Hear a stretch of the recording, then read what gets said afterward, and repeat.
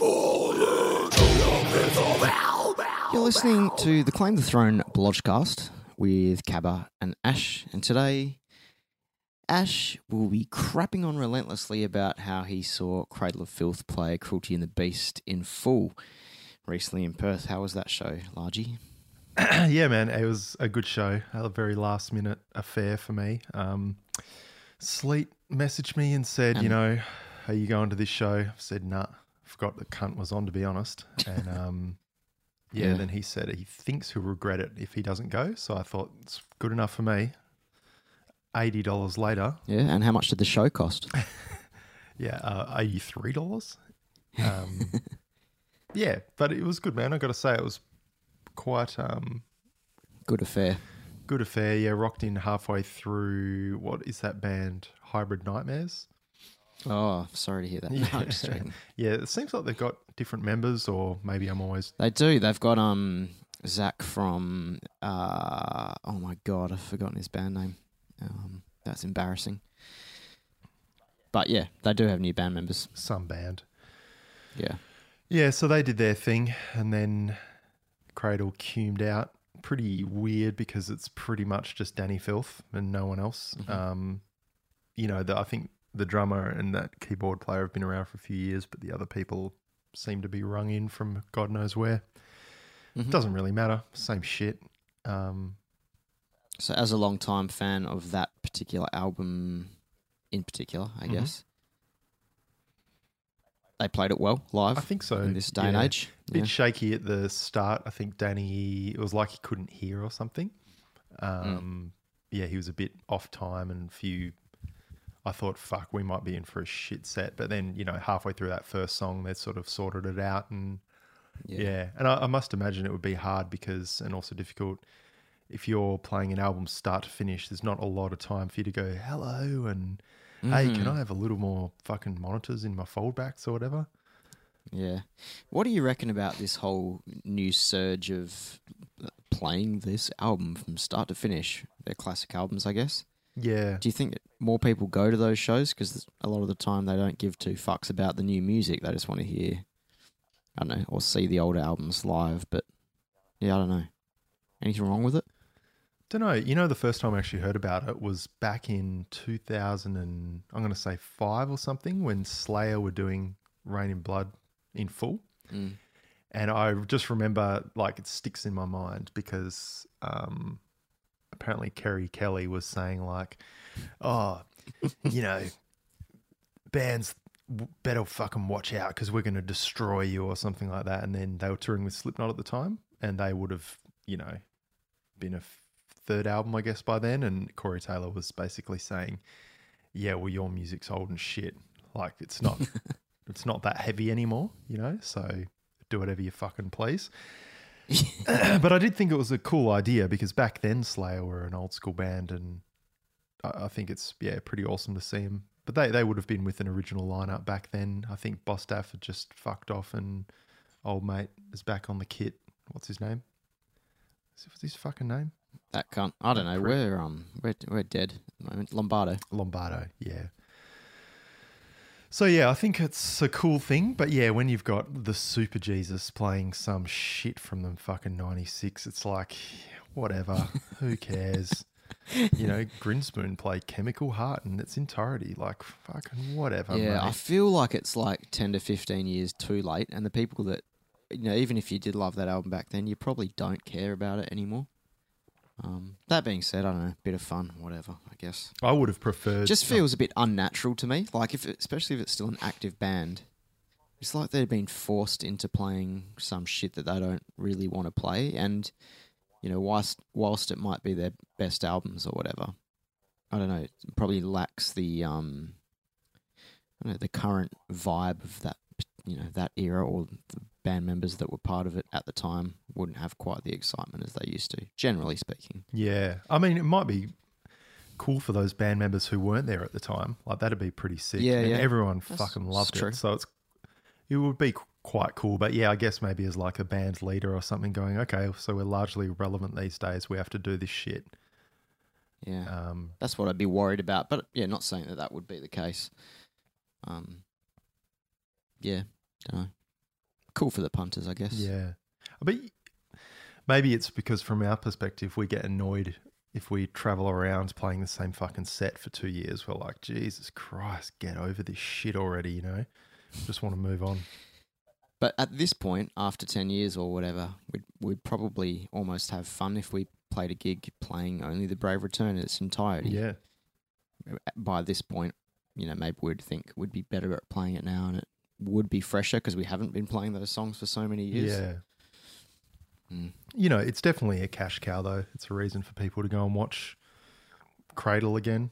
And yeah, for me, I would not have gone if they weren't doing that, for sure. Yeah. Because... Slate Ticket, did he spray his face? Yeah, he did, and sprayed a lot of the crowd in the process. Yeah. They played this whole Cruelty set, which was cool with the interludes and everything. It was pretty sick. And at first I was thinking, I wish they were playing Dusk and Her Embrace. But man, 2 songs in, I was like, this record is amazing. So yeah, I was pretty stoked. Awesome. But then they went on and played one of their new tracks, which, whatever.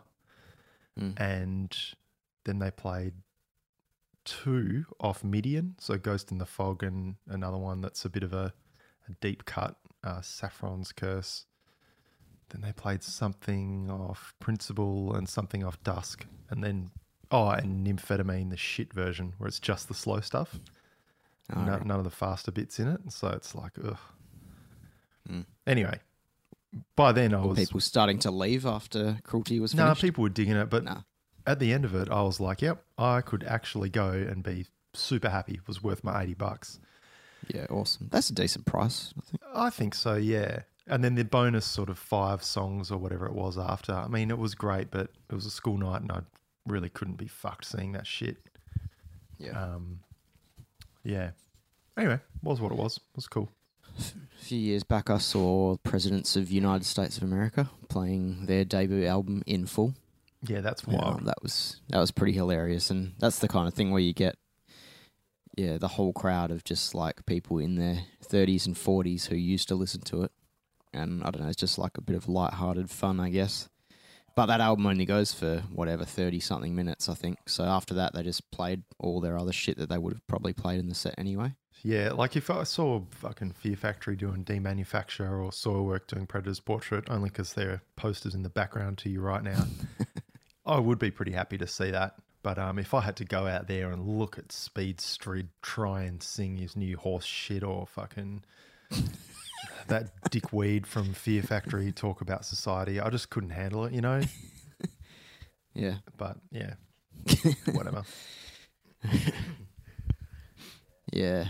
Fucking hell. So, Sedge 2, what else do we normally cover on this piss week excuses for a podcast? Well, we'll just get it out of the way now. Tool Talk, we've listened to the album now. What do we think? Yeah, it's funny because the episode that came out the other day is us like talking about the anticipation of it coming out, and but by the time it was released, the album was out. But it was kind of funny hearing myself even talk about it in the past. But yeah, I was content. We had a good listening party at old Tim's place with you. That was wicked. Heaps of fun. Cranking it on those his badass speakers was quite an experience, and the drums, and particularly the drums really stood out as the highlight of the album, especially by essentially a pensioner on the drum kit, fucking destroying. Yeah. So that was cool, and just as the album as a whole, I like it.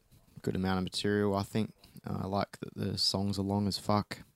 I like that overall it sounds moderately darkish, I guess. Just cool songs. Singing can get a bit annoying at times, but not the worst. That single, if I had heard that single before we listened to it, I would have canned the listening party. Thoroughly boring. I'm not into the single. It's got its elements and stuff, but Maynard just fucking ruins it. Yeah. But from song 2 onwards, it's, I think, quite strong. And a lot of the riffs, especially in that second song, fucking hell, that whatever chorus or whatever, Jesus, like, cool moments. Yep. A few sort of rehashed riffs and shit here and there, but they still keep it interesting, I think. And whatever. Yeah, songs as a whole, pretty cool. Yeah, I remember on the evening my note would have been, how could they improve whatever I was annoyed with? And I reckon it would be as easy as just tuning the whole guitar to like C sharp or C or something like that instead of just drop D. And then it would have tricked everyone because it would have been in a different key to every other album. And you wouldn't notice the riffs sounding a little bit rehashed. So that's one. And two, I reckon this is the clincher. Every time Maynard sings, there should be blasting. Yeah, I remember you saying that. Thought that I was a reckon good that idea. would have worked. Yeah. Could you imagine that? Surely he could blast. Yeah. Well, I don't even mean it has to be fast. It Yeah. just has to be at the pace of the song. Yeah. Yeah, because I feel what was happening was Maynard wasn't like singing through the parts like he normally would. He was kind of, singing into the tempos, the timings and the weirdness a little bit. So it sounded a bit disjointed. Yeah. Yeah, I always thought that was the strongest thing that Maynard did was actually kind of disregard whatever weird timing was going on. And yeah. I remember when Opeth Watershed came out, and that album starts with the clean vocals with the blast beating over it, and that was a bit of a jaw dropper at the time, I think. Hadn't really heard much like that before. And it just sounded fresh and modern, and it was a cool enough idea to make them sound a bit different from the previous albums or whatever. Yeah, for sure. So I thought that was cool. And I think, that would be fucking mind-blowing to hear something like that in Tool's music. So good call. As a 65-year-old man. Yeah. But anyway, I dig it a lot. And I still have been listening to it a lot. Yeah, well, that's good. What else has been on the plate? Don't know. We've just been chatting about getting band tools back up and happening.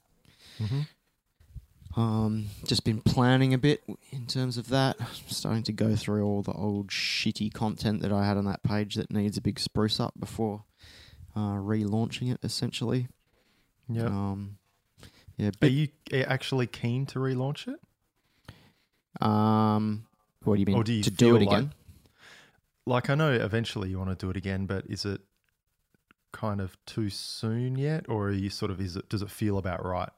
It feels right because I sort of have a bit of enthusiasm again. So yeah, I feel like I could start smashing it out again and be happy enough to do it. So the time is right in that regards. But I do think there is a bit of work that can be done for it. But at the same time, who gives a fuck? Just start doing it. Really, yeah, and, true. And if I can fix things in the process, then I will.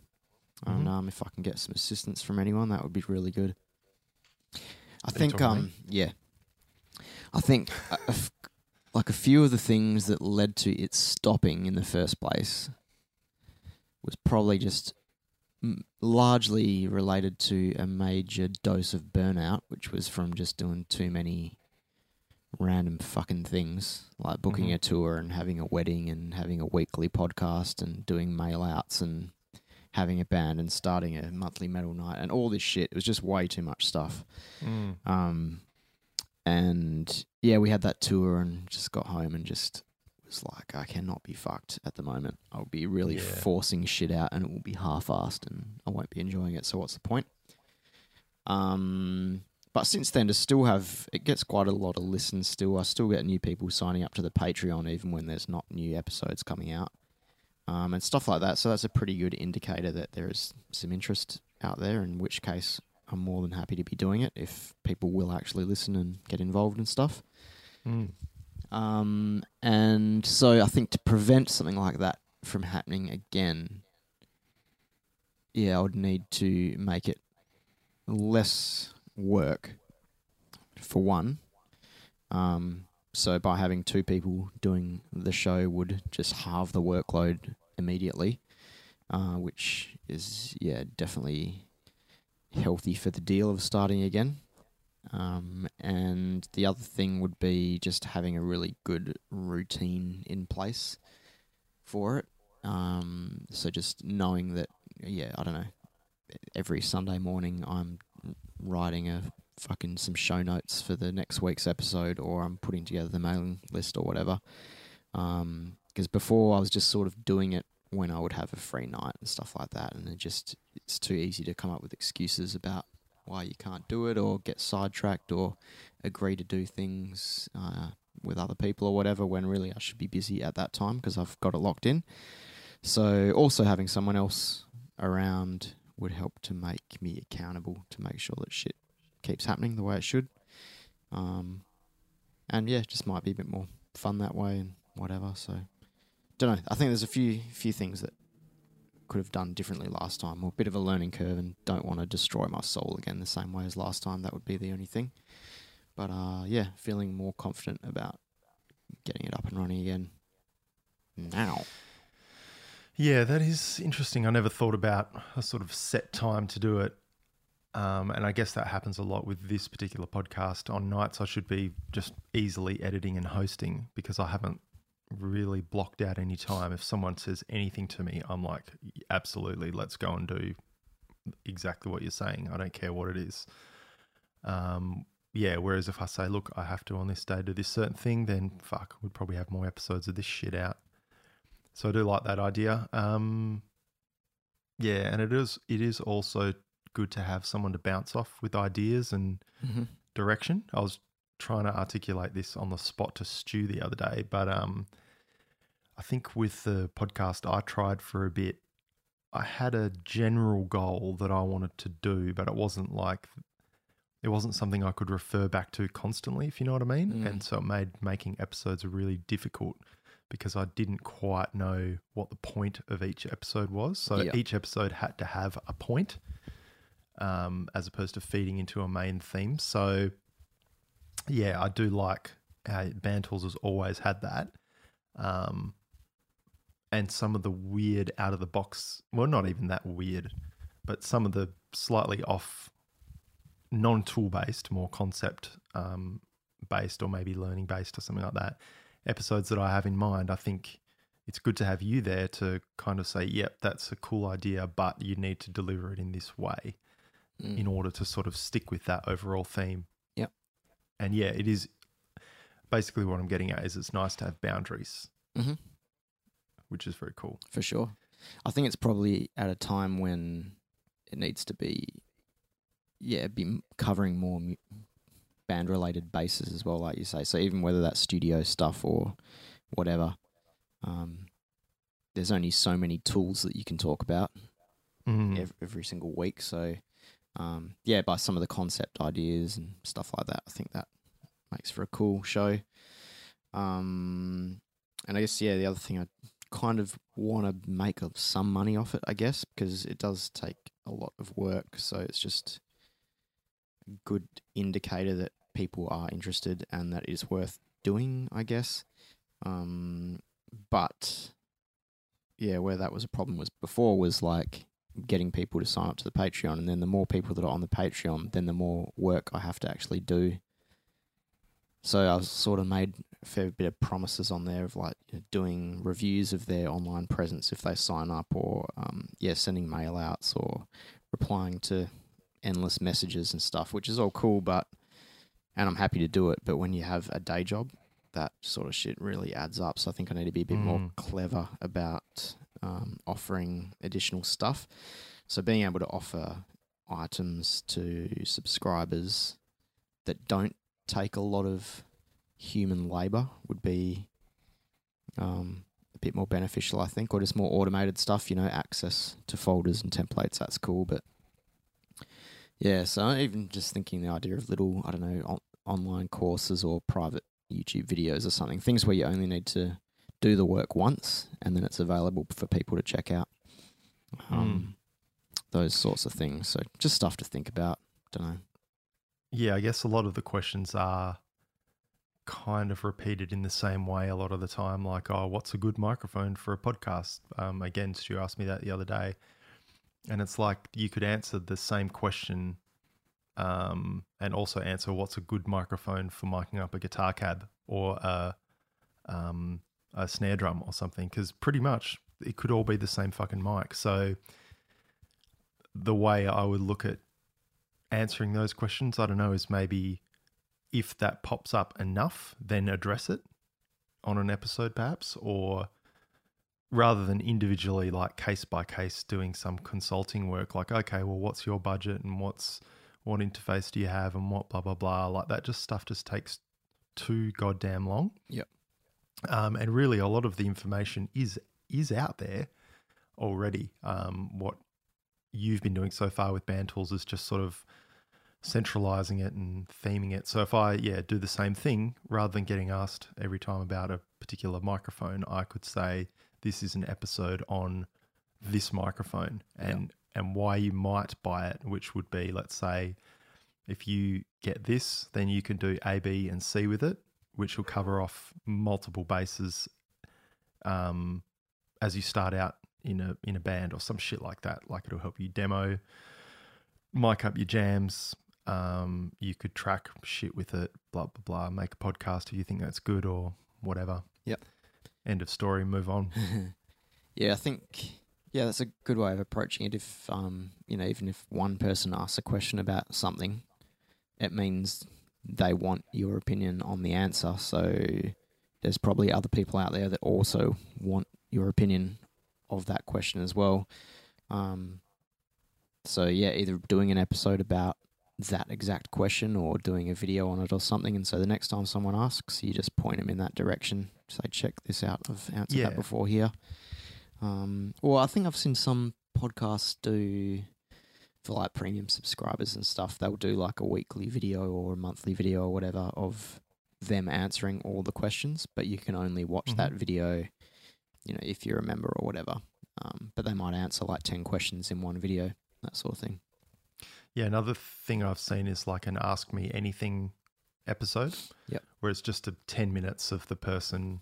It's kind of like a bonus episode where, you take these lots of questions and you just answer them pretty straightforward and simply, similar to the way they do with the live YouTube or whatever the fuck. But just put it out there for again, then you're doing it for everyone. But I don't know. No, I mean, there's options. Because, so the Band Tools private Facebook group, it was initially meant to just be for subscribers, but either way it's private, so it's not accessible to everyone, just people that have joined. So you could have like Facebook Live sessions on there and stuff, and you might only have it accessible to 20 people who are on that group. So that could be kind of cool.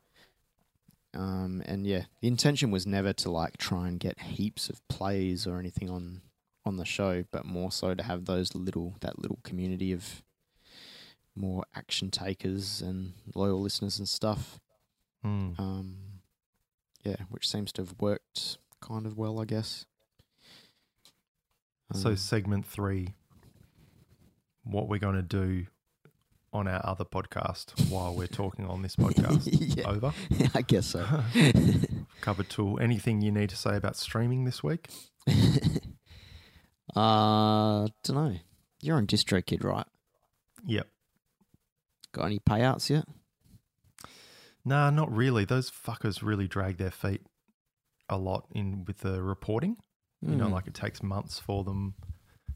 So I've been signed up since March, and then there's still stuff dribbling in for March. And it's just starting to die off there and it's moving on to April. Like there's stuff already for, let's say, July, but there's like 3 things. So yeah, my kind of thing I said to the guys is we'll assess it in 6 months from the first month, if you know what I mean. So that's actually queuing up pretty quickly. Like probably in the next week or so, I'll start just not withdrawing from it, but just like writing shit into a Google Doc just to kind of keep track, because I've also got that weird thing where I've signed up for 2 artists at a time, but then it won't split it for me unless I have everyone sign up, and it's just bullshit. So I'm just going to manage it like that, and then when there's an actual amount of money in there that's worthwhile doing something with, then we'll talk about what we got to do.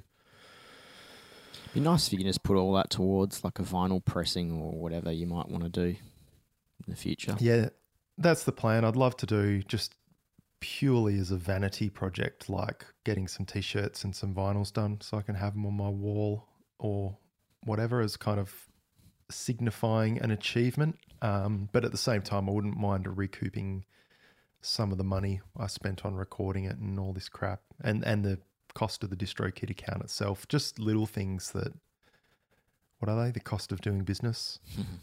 But yeah, obviously that's quite impossible at fucking 0.9 of a millionth of a cent per stream. So Yeah. we'll see how that fucking shit goes. But yeah, that was one thing I was going to say, is that good old Bobby Osinski said that all those figures that are reported, like, okay, Apple Music, I've been saying, is 1 Australian cent per stream. Apparently that's just on average. And how streaming companies are actually doing revenue is that of your $10, right? So you listen to Managam Habitsvaga 10 times, but because Taylor Swift is getting 1 billion streams a month or something like that, then that market share dictates how much of your monthly subscription is going towards Taylor Swift versus Managam.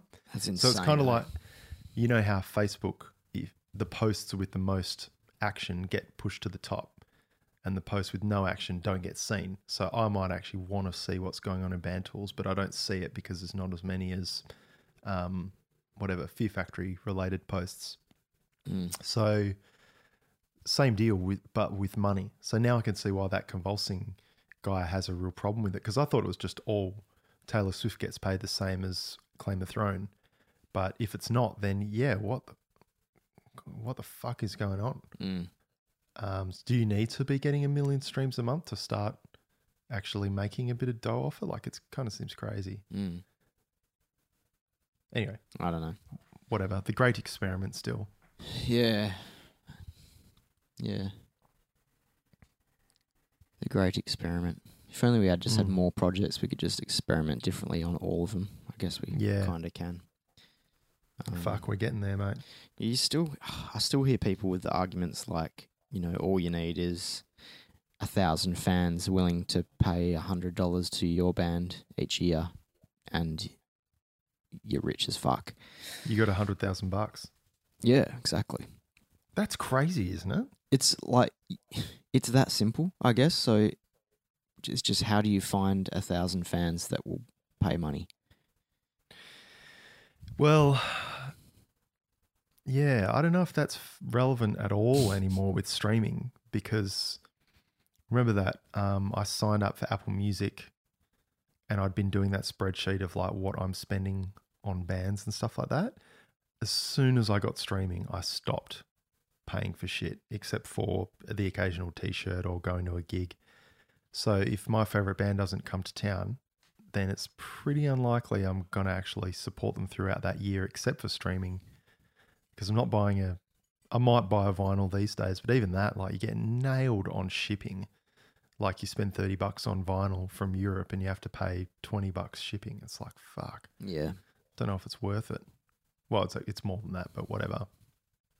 So there are still people out there, though, who will pay that shit without even questioning it, Yeah, but then this is the issue, though, is that you and me have 300 Claim of Throne CDs in our closet, or like we've got a stockpile of shirts on the chance that one of our 1,000 fans will want to buy one. Yeah. And then what if our 1,000 fans, unless we got the most wicked data analysis ever, are all mediums, and we have like smalls and larges in abundance, but we don't have any medium shirts left. So well, that's when you either do the shitty ass print on demand crap, or you do pre-orders, I guess, what sizes you want before you go ordering the shirts. I guess pre-order is definitely king in my mind, because I've looked into it. All the print on demand, none of it's screen printed. It's all direct to garment, and I reckon they're fine, but I kind of reckon they're shit. Like, it seems like it's just separate from the shirt, which is weird. And the other thing I was thinking about that, like, it's a great idea, but so you've got to charge $25, and that includes the garment, the printing, and the shipping, right? And let's say you make $5 off it per shirt, or if that, right? But then you never see it, and you never get to quality control it. It's just, you're almost like giving ownership of your shit away. Yeah. And I don't really love that idea. And same with even vinyl. Like, you can do those things where you almost do a Kickstarter. Well, it's almost like a print on demand service, but for vinyl. And yeah, I don't know. Same thing. Like, what if you just never see it yourself?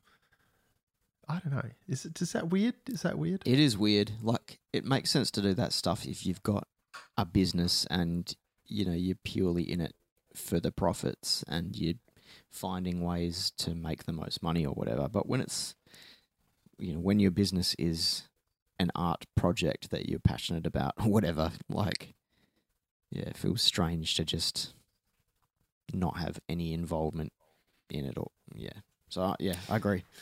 In an ideal world, let's pretend that one of my shitty bands, like, got some interest, right? Got 50 fans. I like that King Gizzard approach, not because they do that starvation method where you've only got 100 copies of this vinyl and then that's it. We're going to do 20 in red, 20 in green, blah, blah, collect them all. I don't quite mean like that, although that's awesome. I mean like, okay, fuck it. This t-shirt design, there's going to be 50 of them. Pre-order them. Here we go. Down the track, there's going to be another design. Same thing. They're going to be limited to 50. Get your sizes in. And just only kind of half pre-order, but half, you know, maybe when you get that 50, you overstock it. Or you only need 30 and then you get the extra 20 and put them up on your big cartel. Once they're gone, they're fucking gone. Just kind of to have a conversation with the people that like your band. That, look, we can't hold on to this shit forever. Be open about it. Look, we're not doing this to try and trick you into buying it. We're just saying, like, we want you to wear our merch. That would be cool. I think the art is cool and worthwhile. But I don't want you to just endlessly be able to purchase this whenever you want off some site. And those guys can just keep printing it and keep going on as long as it goes on. Because then it's like, that's sort of boring in a way. Yeah. I don't know. Yeah, no, I agree. Anyway. What will you do with Harvest Trail? I really don't know, to be honest. I can either just do the same old shitty claim the throne approach that we've always done, which has always been fine, but, you know, it's certainly not groundbreaking, and you do get left with extra shit over. I don't want to do print on demand particularly. I could do the pre-order thing, but again, is it really worth doing a full order of shirts to get a decent price? If, you know, you might get, even if you get 10 pre-orders of shirts, you're not only going to order 10, you're going to have to order 100 or whatever to get a decent amount. So, I don't know. Yeah, I don't know. Otherwise, you just fork it out and just have the same merch until you get rid of it all. Yeah, I did a bit of a pricing a few weeks ago. What would a plain logo shirt of spherical logos cost? And it was going to cost me something, I think for 26 shirts or something like that, it was going to cost me like $600. And then I was going to probably be able to recoup that if I sold 20 of them, right? Which is insane. Is that right? 2, 3s, yeah, 20 of them. And I thought, how the fuck does this get so expensive so quick? But of course, I was looking at it. I wanted a quality shirt, so I looked into the AS color stuff. I want it to be screen printed, so that's more expensive because it's got setup costs and done by hand. And I wanted the ink to be water-based. So it sort of looks better on the shirt. It's a bit more, sort of has a better touch to it. And maybe a bit more of a vintage look, but also it's better for the environment. And that's the kind of shit that, you know, suddenly adds up super quick. And then you go, okay, well, fuck this. I'll go and do print on demand. And then you look at it and I pull out some of the shirts I've got that are direct to garment. I'm like, nah, I don't like that.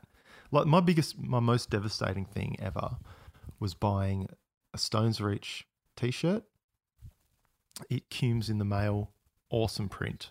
It was on a Gildan shirt. It fit me perfectly. And the print itself was wicked. Then Bellacore put out a new album. I bought a shirt off them, but it came from their label over in Europe or America or something.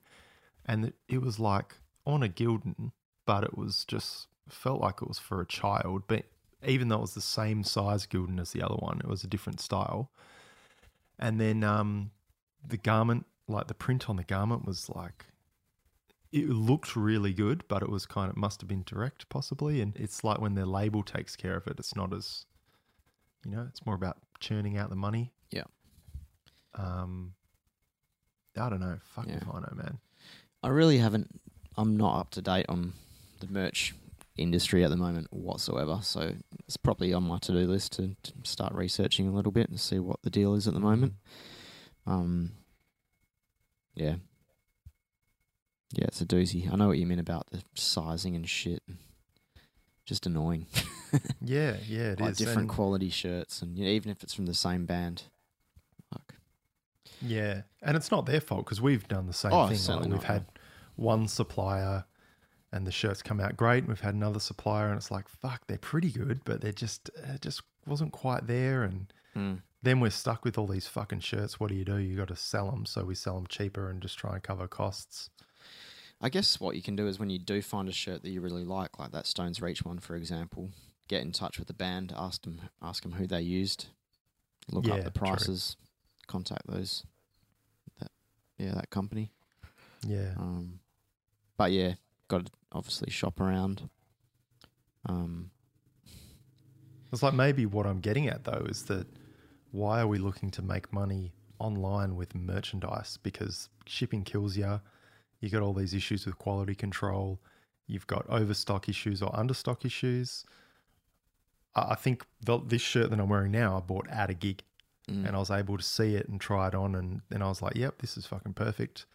And I do remember trying on the bigger size than this and everyone's saying, oh, no, that's swimming on you. So, there's that cool option there. Yeah. Same with vinyl and all that shit. If you buy it at a show, you don't have to fork out for shipping and you can see if it's a heavy quality, good one. And yeah, fucking hell, man. Someone like Bellacore, I would like to think that they get a pretty massive amount of turnover of sales on their merch store. So they, it might be worthwhile and make a bit of coin. But yeah, if you're just sort of selling even Smaller a shirt bands a week or whatever, I'm like, that's good, but you're not going to be able to retire from it. And I think maybe the convulsing thing is cool where he just put that shit out and waited until people were begging for vinyl before actually doing anything physical. Yeah. And yeah, that's how you have to do it. Like a band's not going to not get popular because they don't have physical shit or t-shirts available. Like I think that's a trick from the past where you do a CD launch in town, so you want to have a CD to sell and you want to have a shirt to sell. When these days the internet's just such a powerful communicative beast that if your tunes are cool and you get them in the right hands, you can, again, I didn't know that the band fucking Batushka or something existed because I went to a gig. It's because you told me. I'm listening to this week and word spreads and also goes around. As do AIDS. Yeah, we'll come back to that. We'll make that a sedge. I think it's an interesting topic, but yeah, it makes you wonder whether you have to be playing live to make any decent money. Which, yeah, I would say a lot of people would argue that you do not, but I don't know, the more you analyse it, it feels like that. One thing you showed me yesterday was the Tool box set with the fucking LED screen or LCD screen. Pretty crazy, right? And then even 10,000 Days with the glasses in it and all that shit. And I think, what the fuck is going on here? Like, what a wild thing to do. But then I thought, well, whether or not you're into it, you like it or you hate it, who fucking cares? At least they're doing something so the CD itself, the physical copy, becomes quote unquote art. Like it becomes its own sort of release. Yeah. To support the music. Same with the video. Like a lot of times videos that disappoint me of bands and stuff is like, got a text from Smitty. I should read that live on air. Yeah, you just sort of think it's for the sake of it. So when a t-shirt comes in and it's kind of shit quality, you're like, oh, it looks like the band's just thinks they need a t-shirt, so they're getting any old damn thing. But if you're getting a King Parrot shirt or whatever, those guys put some fucking money into the art on there, into the printing. They've always got good quality, and even though they're more expensive, you can see them selling more because people would go, this is a fucking sick shirt.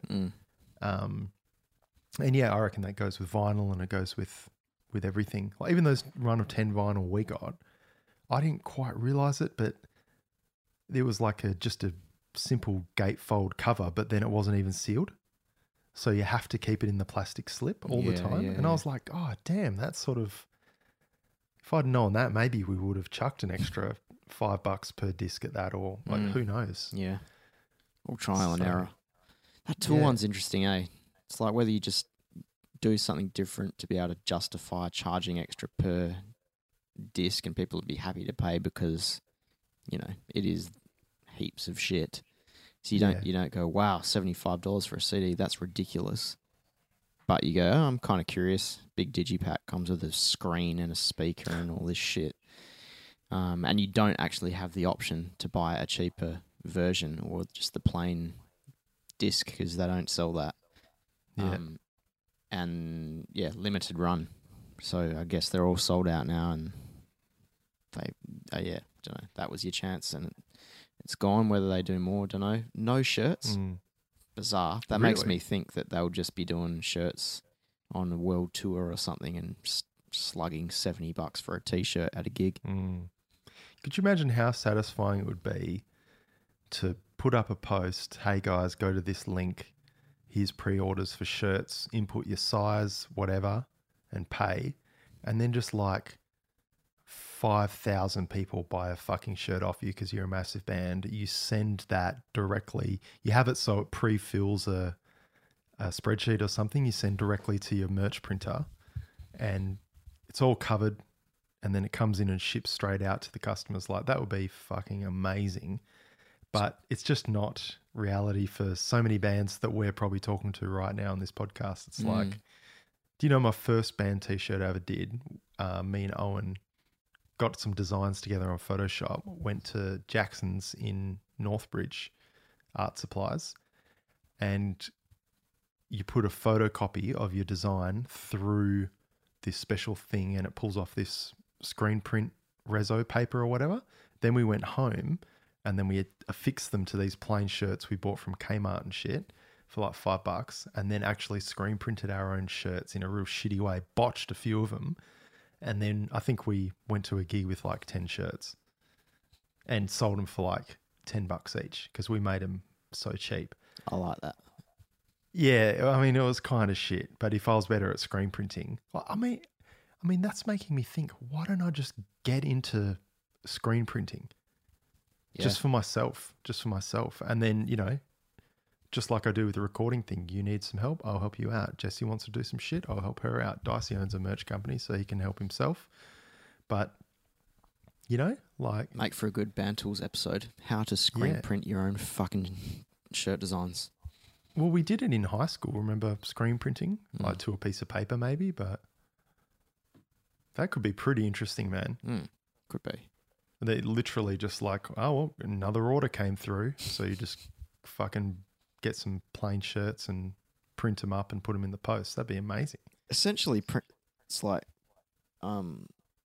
printing on demand, but legit. Yeah. And you just need a tin of black paint or white paint on a bunch of plain black shirts. I'm going to look into this, man. Try it. Spherical logos. Yeah. All right, what does Smitty have to say? He's sending me a band, German Death Doom. He says I might fuck with it. It's called Morast -2 Nostro Silencio, full album. Good pronunciation. Imagine early Chuck Schuldiner was heaps into bolt thrower and heroin. I guess we know what we're listening to on the way out. All right, that's the song of the week. Yeah, beautiful. What is your album of the week, by the way? Oh, I won't go with Tool because that's boring as fuck, but I'll go with DGM Momentum. Is that what Bit was of on in the prog car? power. Yeah, I think so, from memory. It was either that Yeah. or War Drum. It's been quite a week of power metal Yeah, okay. for me, but yeah, DGM was pretty cool, kind of like Symphony X on Whipper. Yeah, my album of the week. Fuck. Once again, I've jack shit. I said last podcast that I was listening to a shitload of Harvest Trail, which is true. Apart from that, a little bit. I will say this about the Tool album.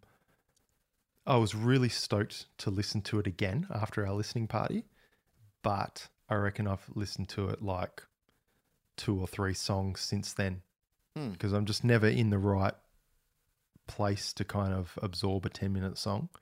Okay. Yeah, Cruelty and the Beast is probably my album of the week. Oh, of course. Yeah.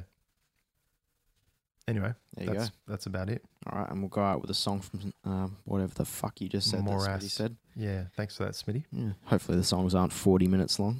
Yeah, well, if they are, stiff shit. If they are, start sucking.